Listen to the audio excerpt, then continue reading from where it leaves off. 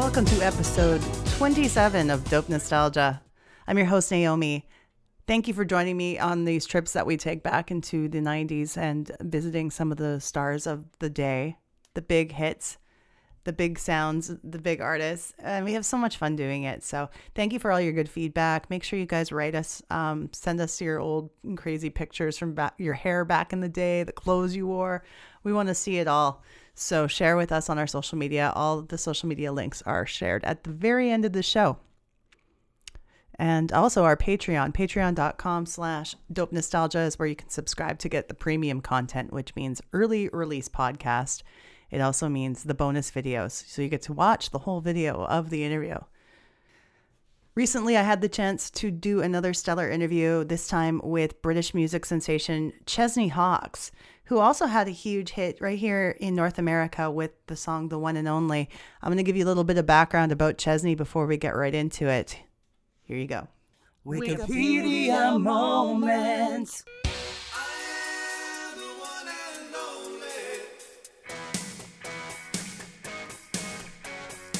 Hey, one thing you may notice about the background music during these Wikipedia moments is that they don't sound exactly like the original. Why? Well, they're somewhat instrumentals. They're actually karaoke versions of the song, so they're not exactly like the original song, but that's okay. I'll be playing an original of this one later for you guys, and I think you got the hint. I think you might recognize this tune. It is The One and Only by Chesney Hawkes. Chesney Lee Hawkes is an English pop singer, songwriter, and occasional actor. He started his career at the age of 19 when he appeared in the film Buddy's Song, which featured his best-known single, The One and Only, which topped the UK singles chart for 5 weeks and reached the top 10 in the United States. 2 years later, Hawkes released What's Wrong with This Picture, which reached number 63. He collaborated with Adam Schlesinger of Fountains of Wayne for the single Stay Away Baby Jane, which reached number 74. He released his single Another Fine Mess in 2005 to more success as it reached number 48. Hawkes also appeared in the musical Can't Smile Without You as the role of Tony Lowyman, or Lowyman. I think it's Lowyman. Aside from music, he also appeared in Channel 4's The Games in 2005, winning a bronze medal. Hawkes appeared on the shows Hit Me Baby One More Time, Let's Dance for Comic Relief, and Sing If You Can.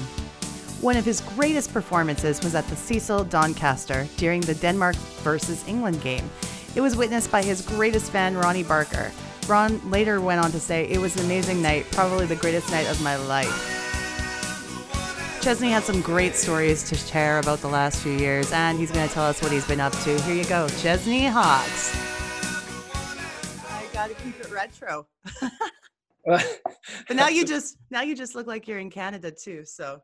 That's right. I got the Northern Lights going on for you. So welcome to the show. This is Dope Nostalgia, and we talk about stuff that happened in the 90s that was amazing, and you are amazing, so thank you for being here. Oh, bless you. You started as an actor at 19, from what I've gained from your Wikipedia. What type of projects were you doing at the time? I was always a musician, actually, to be honest. And well, no, you're right. Your research is correct. But I grew up in a very musical background. My father was in a band called the Tremolos. They had many top 10 hits, around Europe and over here in the States as well. And so I grew up with music, and that was always my love. And when I was 17, I was already playing in local bars and pubs and things like that, playing piano, playing Stevie Wonder and Billy Joel and Elton John, John Lennon songs. And I auditioned for the role of Buddy in a film starring Roger Daltrey. And the only reason I really wanted to do it is because I saw it as a way into the music industry. I thought, well, it was a very musical based film where the kid I was going to be playing was a songwriter and a singer, and Roger played my dad, and I got the role. Literally the first thing I'd ever gone up for as far as acting. So I'd never really thought that acting was my thing at all. It hadn't even crossed my mind up until that moment. But then that film came along and changed everything. Good pathway definitely to get in. So yeah, you mentioned your family was very musical and your dad's band, which I definitely have heard of. Did you naturally progress into singing right from the beginning? Did you have other passions going on as a young person? I was one of those kids that was 150% into music and nothing else mattered. You know, I never had any backup plans or anything like that. It was always music, music, music. I see it in my 14-year-old son now. He's obsessed. You know, he Yeah. all sleeps with his guitar. And so that was me as a kid. And as I said, I grew up in a very rock and roll kind of background. So it was all around us anyway. And, you know, the three of us kids were never going to be accountants Mm. or any, you know, any kind of, you know, kind of what would be classed as a 9-to-5 ordinary job. You know, my mum was an actress and game show host, and my dad was a pop star, and, you know, and all of his friends were all, you know, famous singers, really. Like, you know, Jerry Marsden from Jerry and the Pacemakers was probably my dad's best friend, and Wow. all these 60s beat bands that dad kind of, you know, came up with in the 60s, like the Searchers and the Marmalade and Herman's Hermits and all those kind of great bands. They were all my dad's mates. So, you know, not only was I kind of, you know, very much music was in my blood, but I was, you know, fame didn't seem like a kind of an alien thing to me. I was, it was just there, you know. So when it came to be, you know, my turn to possibly step up, it didn't feel so weird. Yeah. And you grew up in England? I did, yeah, in the south of England, not far from London. I was born in Windsor, actually, which is famous for Windsor Castle, where the Queen lives. Yes. Not that I was having tea with the Queen or anything like that. Tell me about Nick Kershaw. Now, it's funny because since I've been doing the podcast, I've heard his name so many times and referred to but as an influence to many, as an incredible songwriter. Tell me about him and your relationship with him, with the writing of your song. And Well, I was a huge Nick Kershaw fan as a kid. You know, through my teens, he was one of the big influences in me musically. Because he's so, I mean, I don't know if you know his music, but his music is so, he doesn't write in a kind of a way that you wouldn't necessarily automatically go. You know, he's a very, very clever songwriting, and an incredible guitar player, like very, very underrated. You know, if you talk to any musician that knows of him as a musician, he's one of those where they'll point him out as one of their favorites as a musician. You know, his name always comes up. He's like, you know, in the music industry, he's known as like one of the greats. You know, it's just that, you know, I guess he didn't. Did he have hits in Canada? I don't even know. I would say that they probably weren't that big because like with me being when was his heyday? Like when did all this? Mid 80s, 84 was when the Human Racing album came out, and right through to 89. I kind of feel like he's one of those artists that if I heard one of his big hits, I would remember it. Yeah. But it doesn't come to mind right away. So the big one was a song called "Wouldn't It Be Good." Okay. Wouldn't it be good to be on your side? There you go. I've heard it. So you know it. Yeah. Yes. Perfect. Yeah. So he kind of had minor success here in North America, I guess, and people do know that song. Anyway, so I grew up a big fan of Nick's, and when we were making the film, all the music had been written specifically for the film. It was a kind of a different project where the scriptwriter actually, he wrote the books and then rewrote the script, and he wrote the lyrics for the songs, and then, you know, gave them out to songwriters, me included, as a young 17-year-old boy, and I ended up getting 3 songs on the album. But then, so the film was made, and the album was being wrapped, and the record company were like, you know what?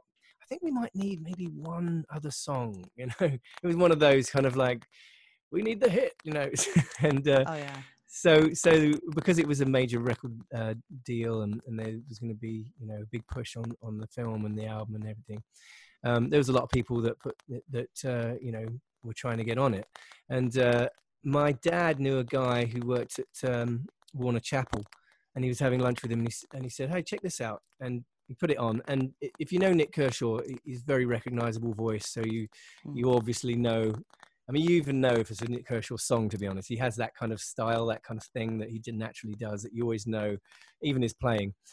So Dad was like, "Oh, well, it's obviously a new Nick Kershaw album. That's my Chesney will be happy." And he said, "Well, it's not actually. You know, he wants to take a little sabbatical and start writing and producing for other people." So Dad brought this cassette back to me. Remember those?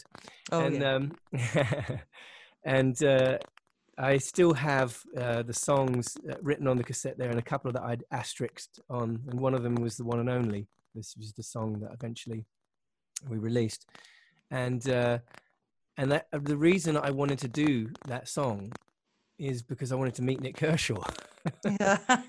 Well, that was my driving force behind it, you know. Yeah. So that's when we met. We met at Abbey Road where we were recording, and we hit it off even from those early days, and now we're really good friends. And I've had some of my songs on his albums, and Oh, wow. I never in my albums there's always a Nick Kershaw song on there, and I've learned so much from him over the years. He's just a jewel in the crown.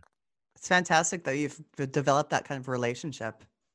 It's a nice thing to have. We're now kind of, peers and friends. Yeah. And now you mentioned Abbey Road.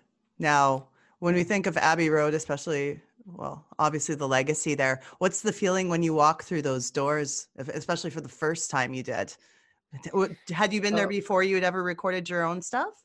No, I'd never been there. And I was lucky enough to make... Well, basically, all the music for the film was made there before we started filming. So I spent 4 months at Abbey Road even before we made the film, and then I spent another 3 months after we made the film at Abbey Road. So I spent, the best part of a year there, and I got to know everyone so well. But when you walk in the doors of Abbey Road, you can feel that legacy. You can feel it. And I recorded in every room there. I was at Studio 2, which is famous for where they used to do a lot of their live recordings. It overlooked, the control room overlooks this huge studio, big, huge ceilings, and it's all white, and you can kind of, you see old footage of them when they're recording Let It Be and stuff, or Abbey Road, and there's a rumor that there's a bullet hole somewhere in Abbey Road Studio 2 that John Lennon fired.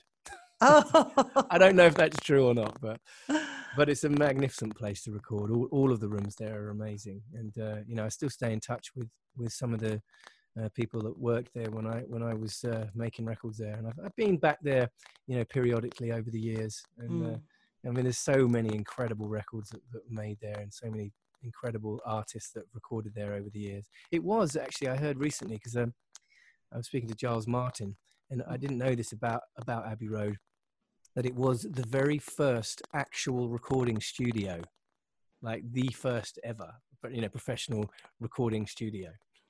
Wow. Yeah. Specifically assembled for people to come recording.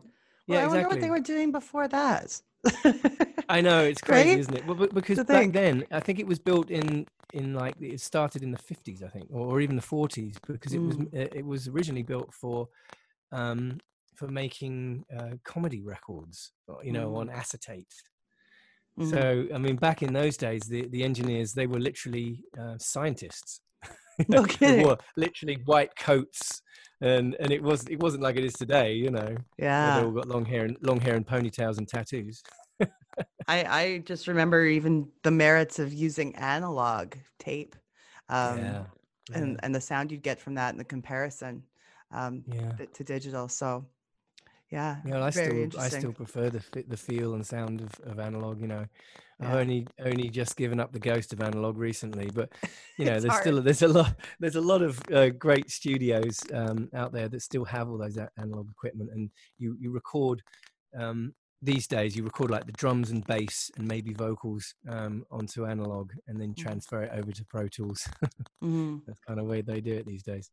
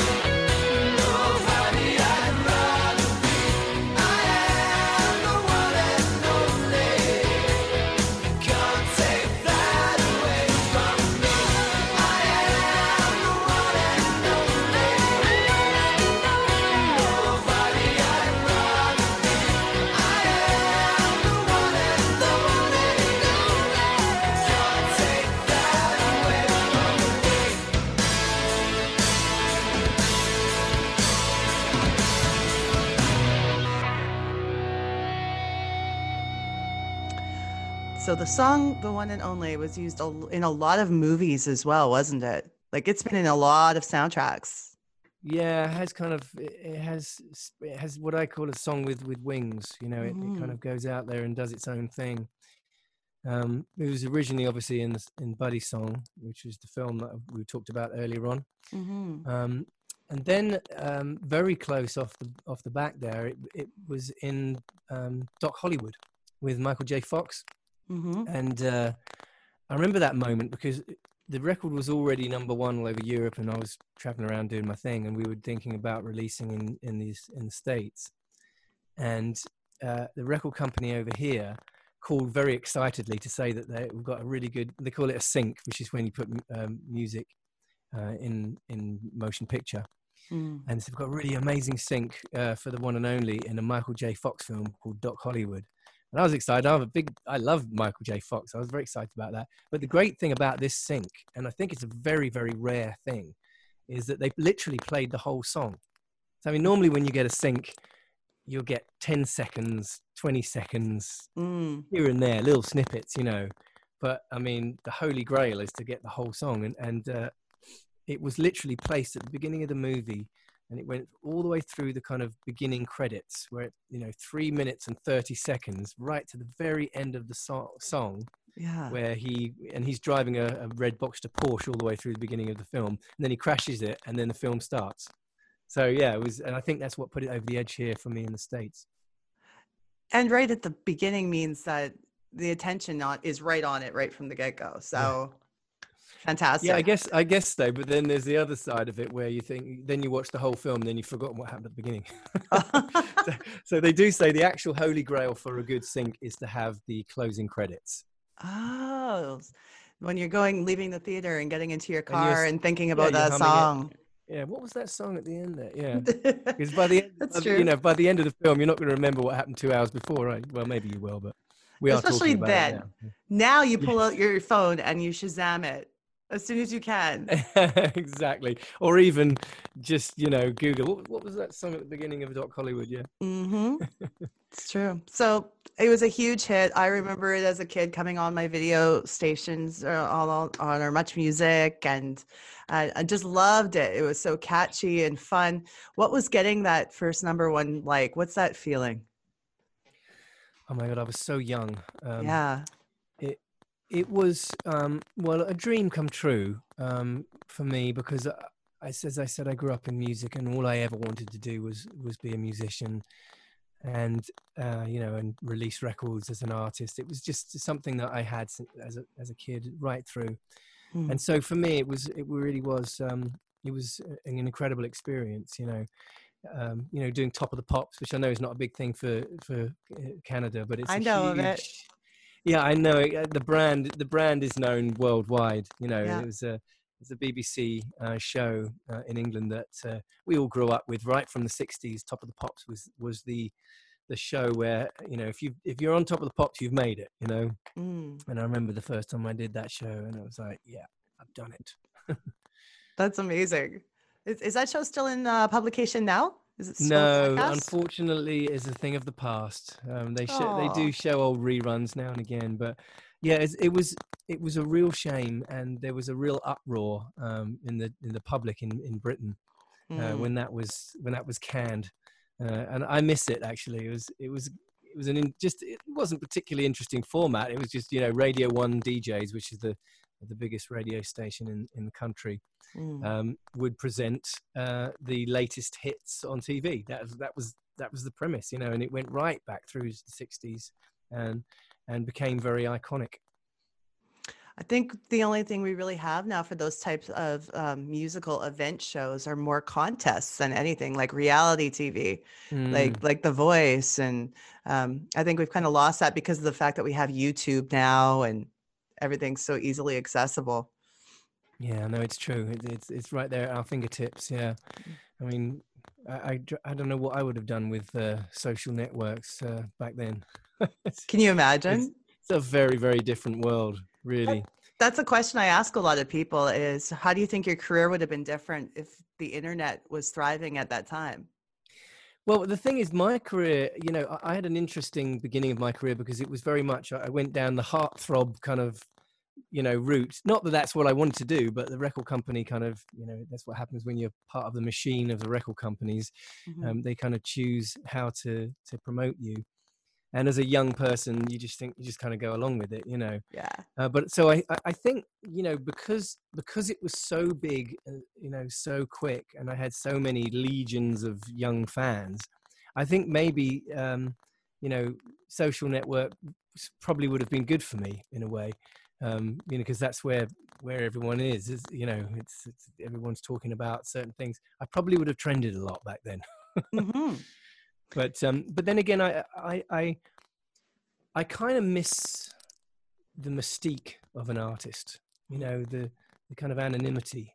My favorite artist is probably Prince, and I Mm. think he did that. He intrinsically knew how that it was important to keep a mystique. You never really knew what was going on in Prince's life, and I Sure. think that's a good thing. And of course, these days, everyone knows what Chris Martin had for lunch, so Yeah. it's just very different. Yeah. You had more control over your image and what the people saw, and that was true to be.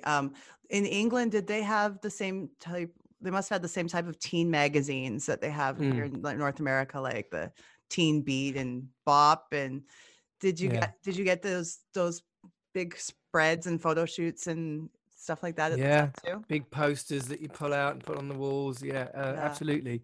The big one in England was a magazine called Smash Hits. Ah. Smash Hits magazine was huge, and if you got front covers of Smash Hits, then you were doing well. And I think I spent a whole year on the front cover of Smash Hits. At one point I had more front covers than any other artist in the world, and it was, because that's what happens when you hit that kind of teen heartthrob thing. Mhm. That's what teenagers buy, is Smash Hits magazine. There's another one called Number One magazine, and another one Mhm. called Big. And then in Okay. Germany there was what was it called? Bravo was the big teen magazine. And Ah. Teen Beat here in the States, wasn't it? Yeah. I know I made a cover of a couple of times, and yeah, it was an interesting, because you never got like deep conversations with the journalists from Smash Hits. It was always like, what color underwear are you wearing, or Yeah. Favorite food, stuff like that. favorite food, exactly, and do you have a girlfriend, and all Mhm. that kind of stuff. Yeah, it's different. I definitely don't miss those interviews. I bet. And they're very repetitive, I'm sure. Oh, it's totally. I used to joke about, like, when you do interviews with those kind of magazines. In fact, in general, when you're on the road and promoting a record, you do get the same questions a lot, as you Yeah. can imagine. So I used to kind of have stock answers, 1, 2, 3, 4, 5. So sometimes they'd ask a question, and I had my management or record company people then. I'm like, that's number 7, and I just go into Yeah. it. Yeah, it's And that's funny. one thing I try to be careful about when I'm writing an interview too, is I'm thinking, okay, now Naomi, there's a lot of things that these people get to hear all the time. You want to try to give them something new and interesting and fun to think about and to Yeah. answer. But with the purpose of the show going back to the old days, this is more of like a walk down memory lane. Sure. Going back to that point, though, I have to say, I actually, as an artist that does, I just literally came off a BBC interview before you, and I did another one before that. I'm always doing interviews with people, and of course, that some of them are fantastic, and I get great questions and different, and some of them ask the same questions. What have you been doing for the last 25 years? Mm-hmm. That's the classic. I always say, do you want like a day-by-day rundown? But what I love, my favorite type of interviews are just conversations, Mm-hmm. like we're having. It's okay to kind of, just diverse into different things, and you can talk if something comes up, it's okay to go into that subject, and Absolutely. and I love that. So That's anyway, I stopped tuning the track. Not at all. No, please continue. I was going to say that's the beauty of podcasting, actually. That's true. It does tend to be more of a conversation. Mm-hmm. Yeah. And also, podcasts tend to be a little bit of a longer interview, over half an hour, maybe 45 minutes. So you get to know your subject a little more, and I'll get to know you, and so I love it when I can ask you questions. Sure. It's nice. It's nice, and I think that people that are listening to or watching podcasts actually appreciate that, because there's nothing more boring than question, answer. Yeah. Question 2, answer. You know what I mean? Podcasting also gives you the chance to state what you actually think without anyone coming along and twisting your words. Yes, taking things out of context and editing and stuff like that. Absolutely, which does happen quite a lot. I'm sure you might get the odd like shady one that might do that, but you really, I think, get it more of a chance to say what you think, and it's kind of nice. No, absolutely.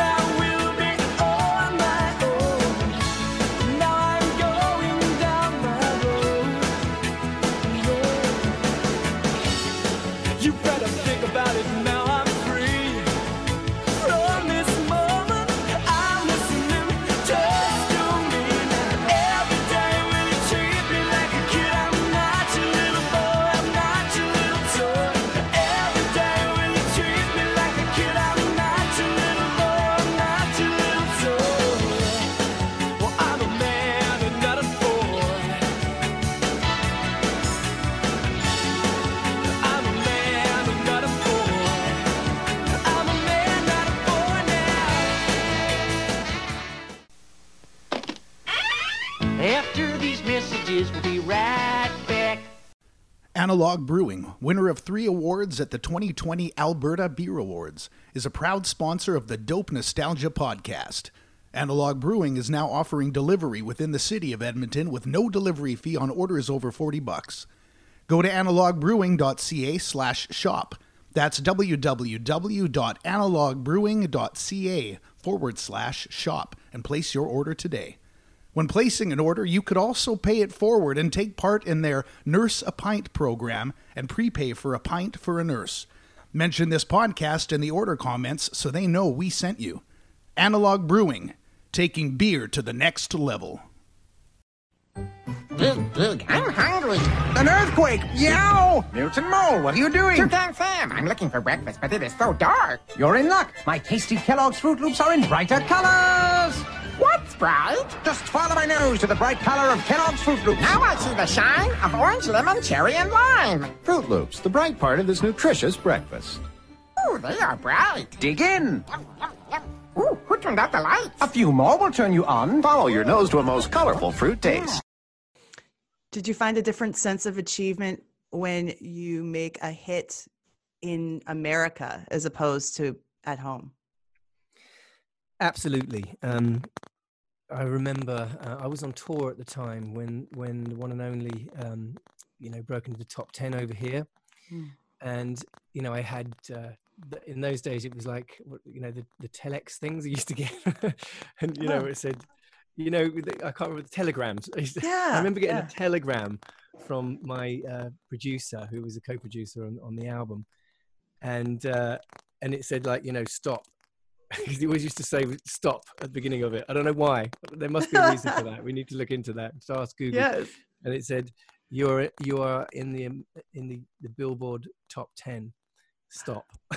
and I remember that moment when it was handed to me backstage, after a gig, and it was such an incredible feeling because, you know, I always wanted to make it in my home country. And of course that was always a dream, but to make it in the States is it's just like you know, it takes it to another level. You know, that's like, and at the time I remember there weren't that many British artists having success in America or in North America, in Canada, wherever. And it was more, there was a couple, it was like Jesus Jones had just had a big hit with that, what's this song, Right Here, Right Now. Yes. And then EMF with You're Unbelievable. Yeah. Exactly. Those were the two. Yeah. Our very first episode was about EMF. Yeah. Of this show, and Oh, was it? Yeah, and I was lucky enough to speak to not their original guitar player, but their second guitar player who came into the band later. And he was from Liverpool. Yeah, I remember crossing paths with those guys back in those days, because obviously it was around the same time that the records were released. And so we used to, you know, bump into each other at, you know, TV shows in Germany or in Japan or in the States. You know, I remember bumping into the lead singer of EMF in Los Angeles at some event or something. You know, it's funny. I'm not in touch with them now. But what my point was that, you know, when The One and Only was released, there weren't that many English artists doing very well over here. And so when it actually did eventually, you know, become a hit, it was tingles for me, tingles. Yeah. I have one regret, and is that I didn't come over here and stay here for 6 months, a year, because I kind of let it go. You know, I was too busy kind of promoting other records in England and Europe, and I know, you know, now I look back and I think, you know, I should have dedicated like 6 months, a year to promoting and releasing records over here, especially off the back of a top 10 single.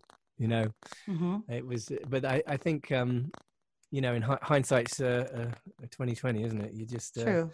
You can look back in life and think, was that a mistake, or, you know, or did that lead me to something great? Who knows? If I'd have come over here, maybe I wouldn't have met my wife. I don't know. Exactly. Everything happens the way it happens for a reason, and it's a difficult choice to make at the time. So. Oh, you know, I was bloody 19 years old, and, you know, traveling around the world as a pop star, and I thought my team had it. You know, that's the thing.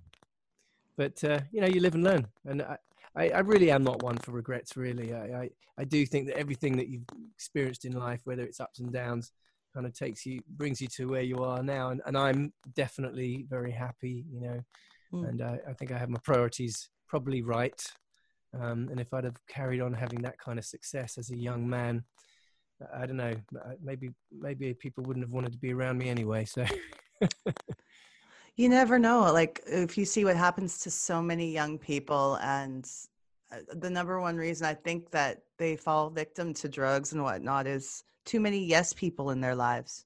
Yeah. Too many people want to be so connected to this artist and their fame that they'll never tell them when they're doing something that's going to destroy them. So true. And it's not just drugs either. It's like you can get caught up, especially these days. I see it all the time with especially with reality TV. You know, not just when you have a hit record. I mean, you know, with reality TV, it's so quick, meteoric, and short-lived. That these kids get thrown into, you know, the machine, and they have no help.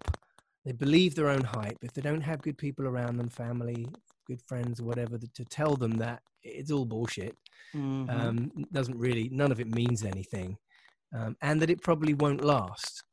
And if they don't have that around them, and those good people to kind of tell them that, it can affect them emotionally and mentally, and I think there's not enough, especially now with Twitter and social networks, where you can get. This is how I equate it. Like, I remember having the love from general public. Can you shut that door, please?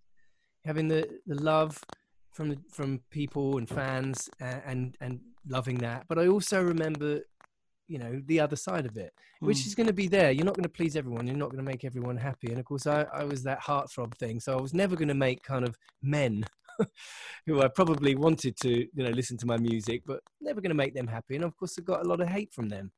And, you know, nowadays you get it like arrows coming from a battlefield. It just comes at you, you know, and whether you read it or not, it's there and it goes in and you can feel it, you know, and if you're not prepared, and you're not ready for backlash, and people literally hating you for no real reason, and the people that don't know you, if you're not ready for that, it's gonna affect you. And you know, I don't know what it's like in Canada, but like there are certain shows in England that have been so successful, like a show called Love Island, where, you know, it is what it is. It's very much kind of pretty boy TV, and they're all, you know, washed abs and beautiful people and everything. And they get thrown into the spotlight, and it's huge TV ratings, and people love them. They're on the front of the red top, you know, tabloids, and the British press is renowned for, you know, building people up and then just knocking them down. And there's been 3 suicides by contestants on that show alone. You know, so it is a serious thing, and it is something that I think needs to be addressed. And you know, for me, I feel like they need to have therapy. I think they need therapists on hand to deal with something that is extraordinary to a young person. You know, that's not something that you normally would have to deal with. You know, hate coming at you from millions of people for no real reason, because they don't know you, they don't understand. They're just going along with the tabloidness of it all, and it's hard, you know, because I've been through the machine and I've seen that. I had good people around me. My family was around. My father was there. He was co-managing me at the time. My brother was my drummer, still is. I had people to kind of keep my head in the clouds and tell me I was being a dick if I was, or not to believe, you know, all the good stuff, all the hype see all over the press and everything else. You know, I come from a good grounding, and I think that kept my feet on the ground. But I could easily have gone off the rails, easily. You know, drugs are there, you know, because you get money. So money, there's drugs, and it's easy to fall into those trappings and fall into the wrong way of life. So, you know, I'd like to see these TV shows, you know, take a little bit of, you know, of these stories and actually do something about it. I wonder if I hate to say something like this, but I wonder sometimes if the reason is they want to keep people agitated, or they want them to be more entertaining in a way that gets them more ratings. Do you know? Well, of course, they're going to pick. They're going to pick the characters that are, you know, unstable anyway. Exactly, and I feel like that's more of a priority to them than these mental health of others. I think you are absolutely right, but I do think there is a wave from the public, of people that are seeing this happening and want them to take a little bit of responsibility. Yeah. Well, I'm glad that things worked out for you in a way that you've had a stable life and you have a great family and everything. So what a blessing that is. Oh, it is a blessing. Yeah. You know, I mean, you know, I've got 3 beautiful children and a gorgeous wife, and you know, and a good life. I'm able to make money from playing music. I mean, I remember Roger Daltrey saying to me once back in the day, like, you know, fancy getting paid for what you love doing. I know how lucky I am, and I'm very, very grateful for it. Thank goodness that you're able to do that, because not a lot of people can say that you know. Know about their job. Absolutely. No, I realize that I'm probably in a, you know, 5%er in that respect. What's one of the strangest gifts that you've ever received from one of your fans? Does anything stand out for you? Yeah, I mean, God, I've had all sorts of weird things from. I remember somebody sent me a coconut to sign. That was a bit weird. And can you just mail this back to me? Okay. Yeah. I had a I had a horse's head thrown on stage once. Pantomime horse's head. Wow. Like, you know, one that you put on your Oh, yeah. and the bass player ended up putting it on. I think that the creepiest thing I ever got sent in the mail was back in the heyday, like in 91, there were girls kind of camping outside the house and things like that. And there's that classic pop star thing. Mm. And we were sent in the mail some photographs that a fan had jumped over the fence and crawled into the house through like the dog flap, you know, Yeah. and gone around the house and taken photographs of all sorts of things in the house, the bedrooms, you know, bathrooms, whatever, and taken the photos and then sent them to me to sign. So, I mean, it's the mind of the mind of a probably 14 or 15-year-old girl probably thought it was, you know, perfectly fine to break into someone's house and take photos. And then, but the fact that she sent them to me to sign, I thought, I didn't know whether to call the police or tell her off. Or Yeah. What do you do after that? Oh my goodness. I'd But, probably you know, talk to the parents or something.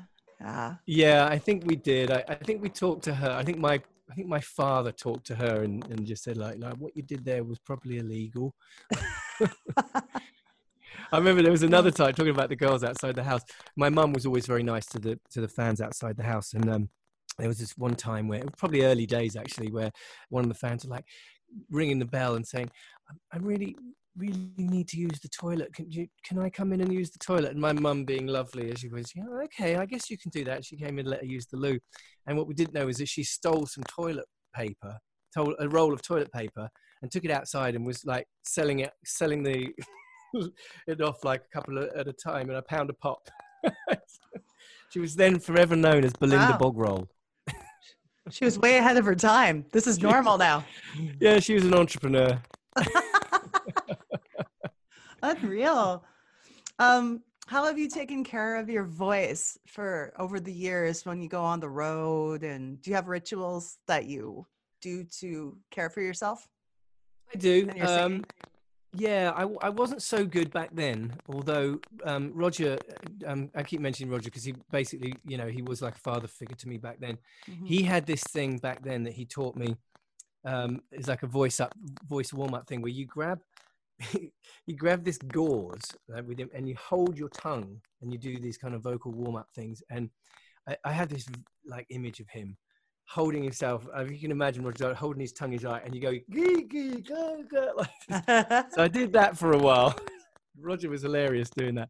I don't do that so much now. I do have a vocal warm-up thing that I do before every single gig. You know, I don't drink before a gig these days. I used to, because it definitely dries up your vocal cords. But it's important. I think a lot of we're talking about young kids that come into you know, fame early days and have to go in and do gigs and stuff. And if they don't warm up, you always find it after like 6 months to a year, they got to cancel gigs because they got laryngitis. It happened to Adele.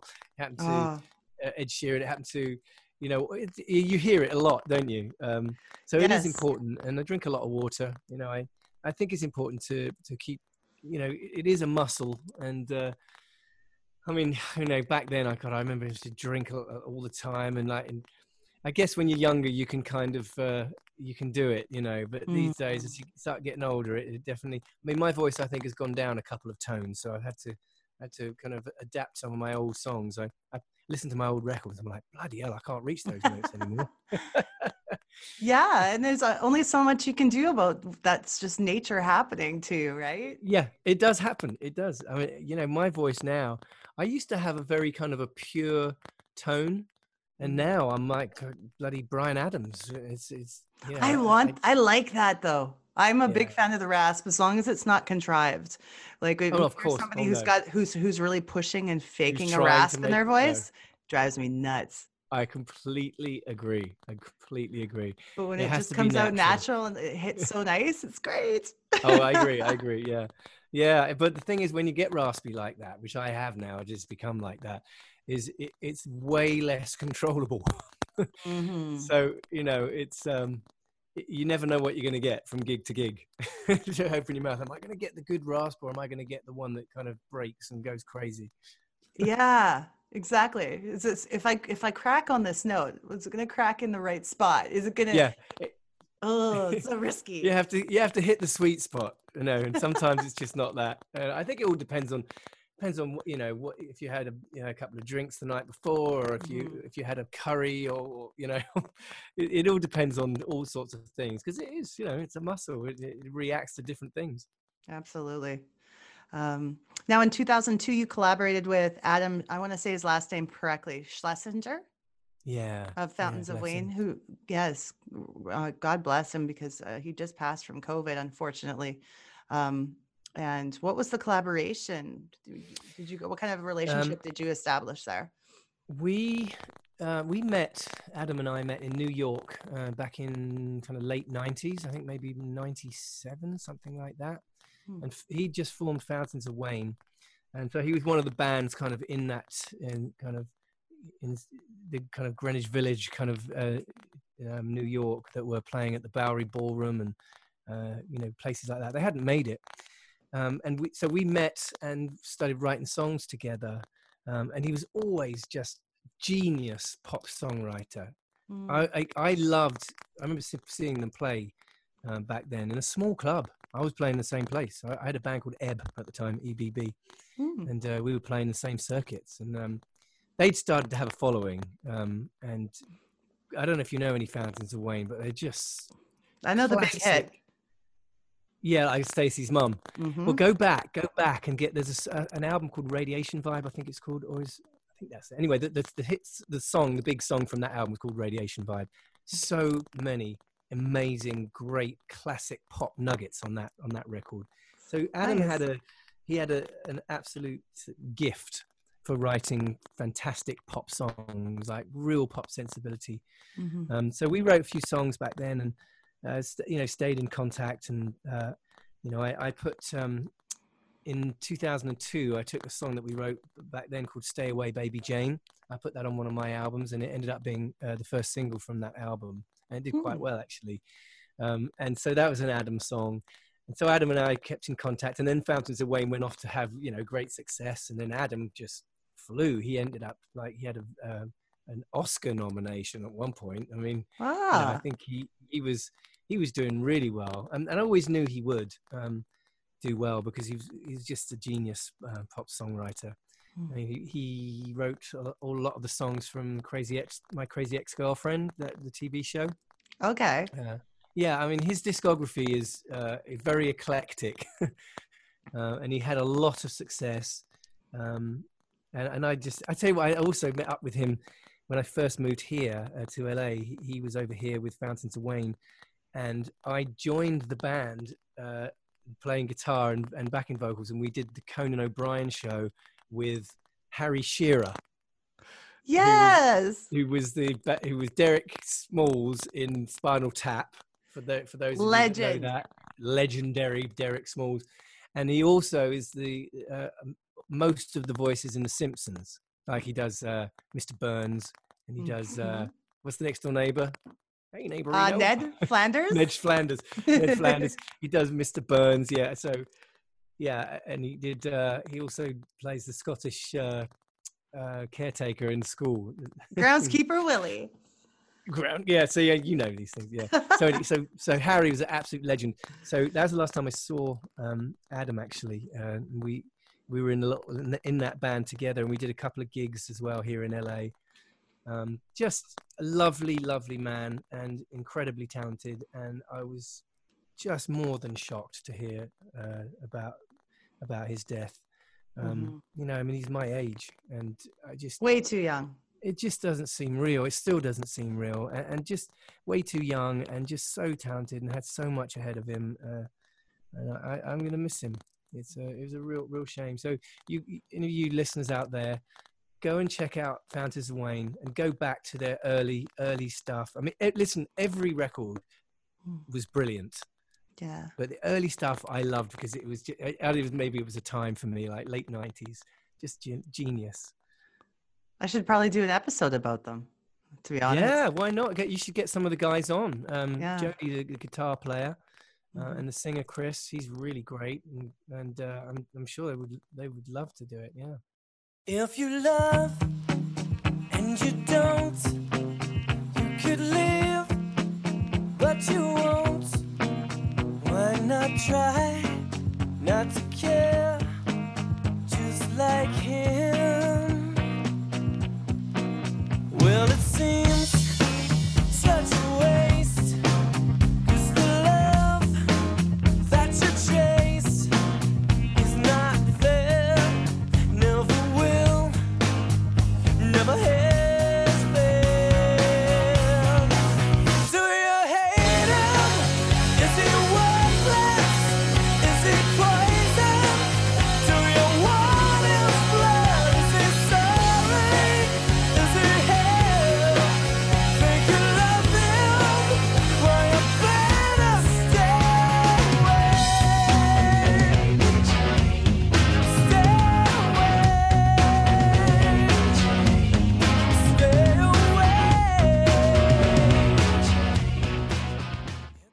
I have a question from one of our listeners named Andrew, good friend of the show. He wants to know what your basic guitar rig looks like. Well, over the years, that has changed a lot. My favorite up till probably a year ago was literally, I had a orange 130, AD 130, which I still think is the best sounding rich distortion out there. I mean, I love that old amp, but it kind of fell apart. You know, I've been touring forever, and I would have like a Tube Screamer. I've always had a Big Muff. Oh wow! Yeah. Big Muff, for those you don't know, is a guitar pedal. I'm not just being rude. I've always had a Big Muff.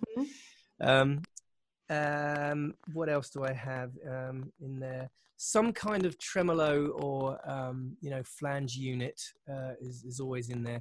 But this guy sounds like he probably is an original analog type of guy. If he's asking about a guitar rig, he probably is. So he's probably going to think I'm some kind of Philistine right now. But I've recently moved to a Kemper amp, which is digital, has everything in a little box, and looks like a little lunch box. And for gigging, it has changed my life because for a guitar player, it was always a nightmare.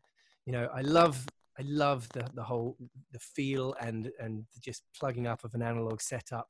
And I still had that in the studio, to make you happy. But for live, it took, an hour or so to get everything out the van. It's a heavy 2-man job, get it all together, set it all up. And of course, the older analog gear, there will always be one pedal that didn't work or a lead that was just, playing up, and it was just forever like crackling things and oh bloody hell, my rig's not working or whatever. Anyway, so I moved to the digital side, the dark side, and I've got my Kemper amp, and I literally just plonk it beside me, plug it in, and I've got my foot pedal which has all my old I can actually model the amplifiers that I had before. I've got my Fender Twin modulation. I've got my old orange modulation that I like, and it literally, to an untrained ear, you wouldn't tell the difference. This guy probably would, and I do apologize. I'm saying sorry to him now, but I took the easy road. It's okay. Andrew will forgive you. It's fine. I hope Andrew, please forgive me. He had one more question relating to that guitar player in you. What's the most exciting up-and-coming guitarist that you know of right now? Well, I'm going to say my son. Yeah. Look out for the name Indiana Hawks. Nice. Because he's only 14, bless him, and he's only been playing for only 6 months, but he is spectacular. Wow. I remember playing him Prince, like Purple Rain or Let's Go Crazy was what got him going. I played him Let's Go Crazy even before he played guitar, and he just lost his mind. He's like, I want to do that. He's like, that is, I am going to be as good as Prince, and anyone that would say that, I can feel the drive in him. I can see, he gets up and he just plugs in and plays, much to the disgust of his sister who he shares a bedroom with. But now, you know, he's playing, you know, he plays the solo to the one and only, which is ridiculous. It's a crazy solo, originally played by Nick Kershaw, and all the guitarists that I've had in my bands over the years, no one's ever got it right. And Indy has managed to nail it, which is quite spectacular after 6 months of playing guitar. I mean, you know, he's got a little ways to go, but he's pretty great. How proud you must be. That's I really am. I'm proud of all of my kids. You know, they're all, and they are all following in my footsteps as well. You know, my daughter's a great singer, and my son is a musical theatre darling. Yes. That's his thing. What's more important to you as a listener of music? Do you listen more for the lyrics or the composition of the music, or is it just a bit of both? Yeah, it's both, to be honest with you. I have I am a music lover. I really am, and I love to discover new music. And it's you know, we've always, and what I'm loving is rediscovering music with my children. You know, and I love it when they bring stuff to me as well. I love that. But like Indy comes into me and says, "Oh my God, Dad, have you heard of Led Zeppelin?" I'm like, "I may have." You know, and he's like, "Check this guitar solo out from Gary Moore." You know, and so I love that, and it's like rediscovering albums. I'm like, "Oh, you know the album? You need to go and listen to, you know, Blood and Chocolate by Elvis Costello. Go on, just go and do it. Go lock yourself in a room, go and listen to that, and come back, and we'll discuss." So I love that. I love that kind of side of it with my kids. But you know, there's nothing quite like creating, and I love the studio. I love that creative spark of you know, walking in with a blank canvas and coming out with something. I mean, whether it's good or not, it's something that wasn't there that you've created. You know, I love that feeling. What a feeling! Yeah, that's what I was saying. From the other side of the coin, as a writer, where do you usually go towards for yourself, lyrics or music, or both? I love it when I have a concept to start with, you know, and even better if I have a title. So if I have a title and a concept, then I can run with it. Yes. Very often, I find music easier to come by. So I can sit down with a guitar and just play just a riff or something, you know, just comes. It just comes, you know, no matter what it is, I know it's there. Lyrics are a little bit more difficult, but you know, I think you have to work a little bit more at that. Which is why I love to have a concept or beginnings of a lyric or a title to work to, because then I can kind of play my little thing that I've just come up with, and then, you know, fit something into it, you know.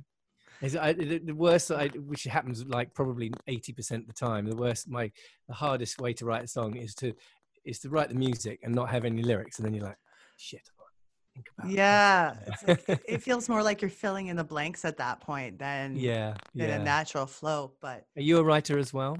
Yes. But for me, one of the best feelings when I'm writing, like composing the music part, is when the chorus comes easily. The rest of it seems like it's going to be okay. Everything's going to be fine because I got the chorus. But when I come up with a brilliant verse and then I go into a pre-chorus and can't get the chorus, you're just because if you love the verse, then you know you've got to better that verse with the chorus. You have to still outdo yourself. It's one of the things that I learned really early on from Nick, because he is all about the chorus, and he very often writes the chorus to start with. And one thing that he taught me, which I do a lot, is writing in reverse. So you've got a chorus, then write the pre-chorus to go into that chorus, and find somewhere some different way to get into the chorus. And then when you've written the pre-chorus, go back and find an interesting way to get into that pre-chorus with the verse. Because when you do that, you go to different places, you end up in different keys, and interesting things happen. And it's a really good exercise. Thank you for telling me that. I'll have to Give that it a shot. go. Give it a go. I'll give you some homework. No, you go off. Yeah, And, I'll come back to you with a new track. And the thing too is that you want to get the listener's attention right off the bat. So it's important with the verses is just as much in that aspect, right? Yeah. You don't want to lose them in the first 30 seconds of the song before they can even get there. Of course.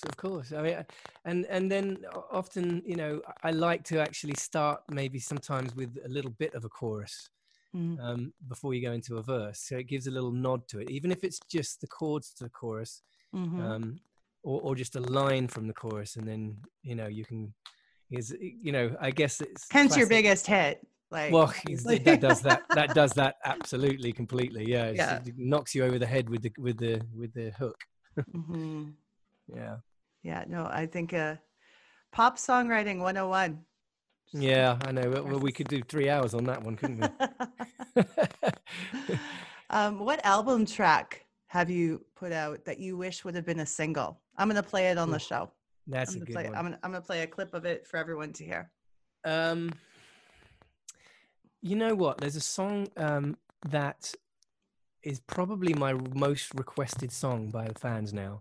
On my most recent album. It's called John Lennon Lived Here. And it's a song that I wrote when I was 19 years old, about the first time I ever went to New York. And I wanted to, I was more excited about going to New York because I wanted to go to the places that John Lennon was famous for being photographed at, or had lived, or, go to the Imagine Circle. And so I went to New York and I wrote this lyric about that. And then I ended up writing the music. In fact, I wrote the song, ended up writing the song with Nick. And it's one of my favorite songs I've ever written. I was only 19 when we wrote it. Yeah. But now it's a fan favorite. And I went with a different song for a song called Airplane, which I love and I'm proud of. It's about my kids.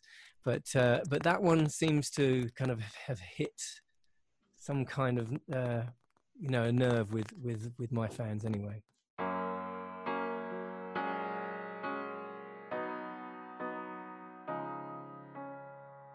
Arrived at JFK, first day in New York, so I go for a walk. I watch as people pass me by, don't look me in the eye. I take a yellow cab to Empire State.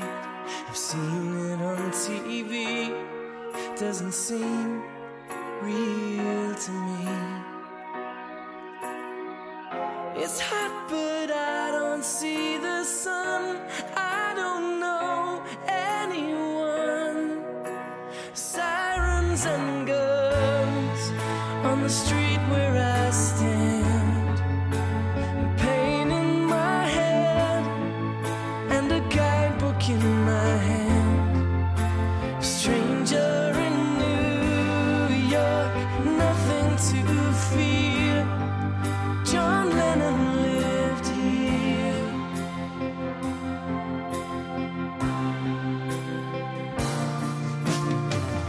Along Fifth Avenue, I head for Central Park. After you, after dark. Well, funnily enough, just before all this craziness hit, I had an album pretty much ready to go.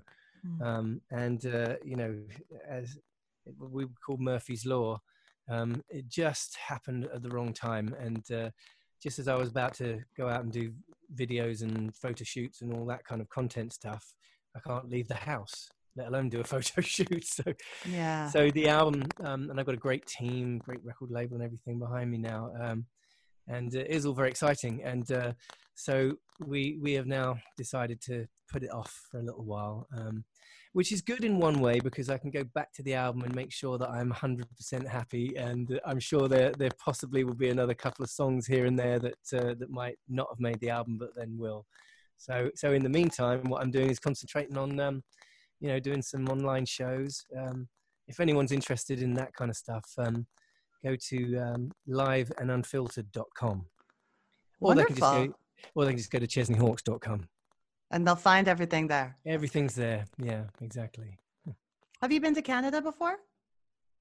I have. And the last time I went to Canada, I was in Toronto. Toronto. And I was in a film called what was it called? It's ridiculous. I don't know the name of the bloody film. World of Warcraft. Sorry. Oh, like based on the video game. Yeah. And the reason that I was in it was it's actually quite a funny story. You probably like it. Duncan Jones, who is the director, he's David Bowie's son. Ah. And his first film was a film called Moon with Sam Rockwell. And it was a small budget sci-fi film that he used the one and only in a really cool, interesting sync. I don't know if you've never seen the film, you should watch it. It's brilliant. Okay. And it became a cult classic, like almost instantly. It's a brilliant film. And of course, Sam Rockwell's genius in it. And great. so he used the one and only. And that was his first film. And then we became Twitter friends because people were talking about the song that was used in a really interesting way in the film. And we started talking, and then he contacted me and said, I'm doing another film called Source Code with Jake Gyllenhaal, and I want to use the song again, but it's too expensive to for the sync. Like the record label just, my old record label wanted to charge too much for it. And he said, can you help? And I was like, yeah, I guess I could re-record. What do you want it for? And he said, I want it for a ringtone. And I was like, yeah, I think we could do that. So you just want the, I am the one and only. He said, yeah, kind of. So Nick and I got together and re-recorded a little bit of the chorus for the one and only, and we gave it to him so he could use it in the film. And he was like, that is amazing. Thank you. You guys are brilliant and all that kind of stuff. And so then it became like a little happy kind of moment in his films, like a lucky rabbit's foot or something. And he had to kind of use it in his next film, which was World of Warcraft. So, and this was like a huge, like $300 million budget film, And he said, but this time I want you in it. I want you to be in it. So, but it's because it's a medieval thing. He wanted me to do it as a, on a lute or something. So I said, we were having a conversation. I said, I don't really know what do you mean? Can you just give me an idea? And he said, I want you to be like, I am the one and only, nobody I'd rather be, So I went away and recorded it with a lute. And so there's this medieval version of the song. And hang on a second.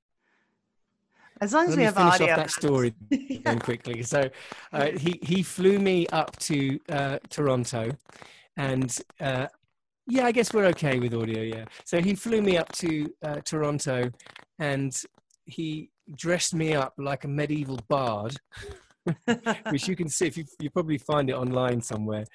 And I played this medieval bard when I'm playing the one and only in the corner of this ridiculous medieval pub. and so that was my last time in Canada. Wow. With a long-winded way around of getting that to you. No, it's cool now that you have this. Every time he makes a movie now, you've got to have a little piece of you in that movie.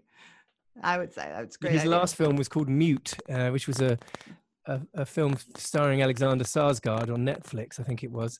And he used the song in another interesting kind of sci-fi way, because it was like in some kind of dystopian, almost Mad Max type of film, and so he used it as part of a video game.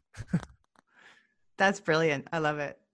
I was going to ask you a couple silly questions to end off our chat today. What food, clothing item, toy, etc., would make you nostalgic for the 90s? Something that was really big to you then. Wow. Oh my goodness. Food, clothing item, or toy? Yeah. Well, clothing item would definitely be my leather jacket. Yes. Because I was kind of known for that at the time. That was my staple. It was a, jeans, white t-shirt, black leather jacket, and a red strat. Sorry. Oh yeah. Yeah. It's true. Do you still have the jacket? I think it was given away in an auction, that original leather jacket. I wish I still did have it.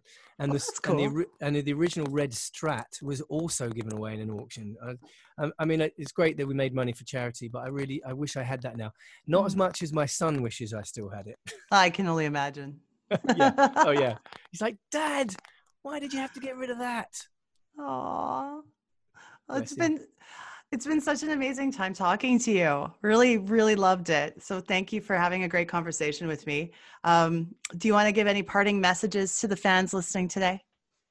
Well, first of all, thank you so much for having me on. It was really lovely. I enjoyed it too. It was nice to talk, deeply about things, and I appreciate a good interview when I see it.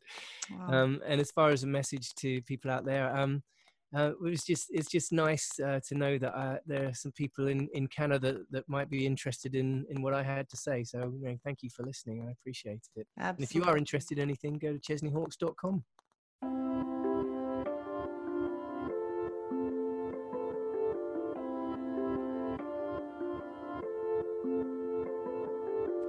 Daddy, please make me an aeroplane. I want another one just the same. I watch it fly with the sun in my eyes. I walk you home in the rain from the fair. Are you cold? I'll give you my coat to wear. I'll treasure this moment I almost missed. These moments make up a life, and you wanna take it all in, just fall in. So many snapshots in time. If anyone can make me stand still, you will. You will. Huge thanks to Chesney Hawks for doing such a wonderful interview with me. That last song you heard was Aeroplane, which was the song he mentioned that he had written for his kids. So I thought I'd share a little piece of that before heading out for the day. Next week's guest, Tal Bachman, Canadian rock royalty right there. She's So High was his massive hit in the 90s, and we're going to talk about that and how that came to be. And also all the great things he has on his plate nowadays. He's really busy and active and working and amazing. So Tal Bachman, next episode. Everyone take care. We'll see you then. Social media, yeah, we've got it. Send us an email, dopenostalgiapodcast@gmail.com. Twitter, Nostalgia Dope. Or on Insta, Dope_Nostalgia. This podcast is licensed by SOCAN because we believe that artists should be paid for their work.